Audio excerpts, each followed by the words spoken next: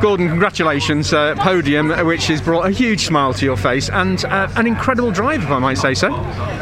Yeah, I mean, I couldn't believe the speed of the two rear-wheel drive cars in the first corner. I thought actually my start was okay, and the two of them came past at warp speed. I was like, oh, here we go. And from then on I had my work cut out. Took a fair bit of manoeuvring to kind of get past Aaron. He was very, very defensive, and then by that time I think Tom was kind of 4 seconds up the road. Makes it difficult to win from there, but God, I didn't give up. Chipped at it, and another lap, as they say, but we were getting there. By the time we got to the last 2 laps, you were so close on his back, well under a second, like 5-6 tenths or something. Yeah. Like you say, another lap, you might have had it. And it's very difficult when you get to that, when you're only taking 2 or 3 tenths a lap out of him, to get to that 1 second mark. It's important that you don't just try and do the next lap all in one go. So I was trying, but he just had enough. But that's okay. It's good points.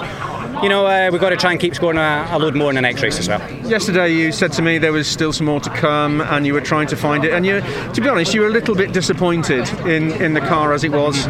You found something overnight. Yeah, I mean, the car felt really good. We just lost track position early on.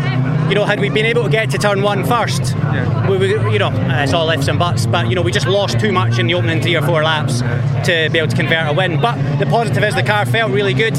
We'll go and adjust it again to cope with the weight, and we'll go again. Good to see a smile on your face. Thank you. Well done, Gordon.